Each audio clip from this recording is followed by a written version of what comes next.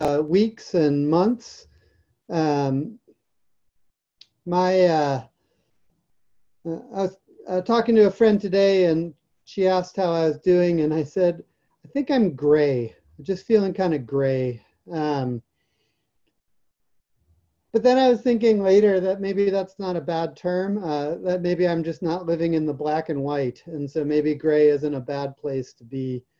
Um, and I was thinking about our our Buddhist practice, our all the practices that the Buddha has historically taught, and um, kind of came up with that idea of the first step is the first step. And I'll share a little bit more about kind of what led me to think about our practice in that way. But the first thing I wanted to mention is that Buddhism is often situated in times of kind of revolution or shaking up establishment. And it's also sometimes very firmly entrenched in the establishment. So in the first examples, I think of the Buddha himself, who the Buddha himself was kind of overturned the ideas of the times, the spiritual practices of the times, by suggesting that we don't have a separate self, by suggesting that we all have the capacity for awakening.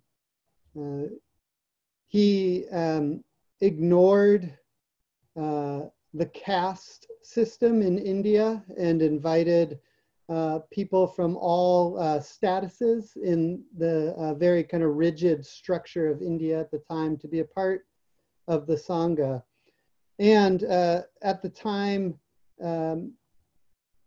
of the Buddha, one of the most radical things he did was invite women into the Sangha. That was unheard of in India in 2,600 years ago. And another big revolution in Buddhism came during the Mahayana revolution. Our Zen practices belongs to the Mahayana tradition. And what was so radical about this and what we're still living with today, this revolution, was that many Buddhist practitioners saw that Buddhism was being kind of institutionalized in the sense that the monks at the time, monks and nuns at the time, were kind of holding the practice for themselves. And so the Mahayana revolution came and said that all people, again, lay people, monks, nuns, are capable of practicing. And not only that, but the idea of the bodhisattva was firmly introduced at this time. And so practicing just for self-liberation, according to the Mahayana tradition, was no longer an option. So in order for our suffering to be relieved, the suffering of the whole world also needed to be eased and relieved. Sometimes the bodhisattvas are quoted as saying that they will not stop seeking liberation until every blade of grass is free of suffering. And you can see how in our times now that this idea of the bodhisattva is so important. There's a strong part of me that wants to just kind of close up inside, close the doors, turn off the news, and just be peaceful, be calm, and be at ease. And there's also a part of me that wants to rush out into the world and start agitating for change, start shaking things up and protesting and putting my my body and my privilege on the front lines. And so soon after the murder of George Floyd, I found myself doing a lot more of the latter, a lot more of reaching out, a lot more of being more active in the world, at the sacrifice of kind of cultivating that inner peace. And what I found was I got burned out very, very quickly. I stopped finding kind of joy or interest in any of the things that I like to do, and just kind of disconnected. Is everyone hearing okay? I'm getting a couple of ears up. Okay. So might be speakers, might be microphones. It's Zoom. Welcome to Zoom.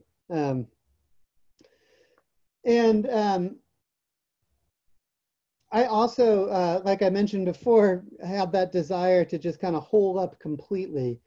And so this kind of put me on this idea of the first step is the first step. So all of our practices that we do here on our Tuesday nights and other Buddhist practices are following the breath, or walking meditation, awareness of our bodies, of our feelings, of our minds. All of those practices can sometimes be seen as an end. And I think this is what the Mahayana revolution was getting at, was you can see those things as an end for yourself, for an individual. So we can come back to our breath. We can find our awareness of our minds, of our bodies, and we can gladden our bodies and our minds. And these are wonderful, wonderful practices. But what the Mahayana revolution taught us is that that is the first step. And what I've been realizing is that we don't have a lot of readings or practices about what to do after that. We certainly do, but we don't necessarily talk a lot about that. The first step is getting ourselves into this place of calm and non-reactivity, of engagement. And then we take the next step for the rest of our lives. And one of the 14 mindfulness trainings that we've kind of been looking at really speaks so clearly to me about that. I was reflecting on the mindfulness training on dealing with anger. And in that training, they give wonderful tools for managing anger when it arises, engaging in mindful walking, mindful breathing, not saying or doing anything out of anger. Such a wonderful practice to do, one that speaks to me a lot because anger runs deep in my family system. And what I realized with that is, well, after I've managed the anger, then what? That's the interesting part. That's the exciting part for me. It's then it's the practices of coming back to the person that we think is the cause of our anger, the language from the mindfulness training, and engaging with that person again, coming from a place of more equanimity, coming from a place of connection. And that is very fascinating. And it's the same with awareness of our body. It feels very wonderful to be aware of the body, to be aware of kind of the reactions that are going on in our body. I use this a lot in work at the hospital when I respond to a difficult situation, and I don't really know what to expect, and I'm nervous, anxious, and I become aware of my heart rate, become aware of kind of sweaty palms and tight muscles, and use that awareness to invite relaxation, to come back to my breath. And then it's the next step, because then I engage with the families, I engage with the people who are in the hospital from that place.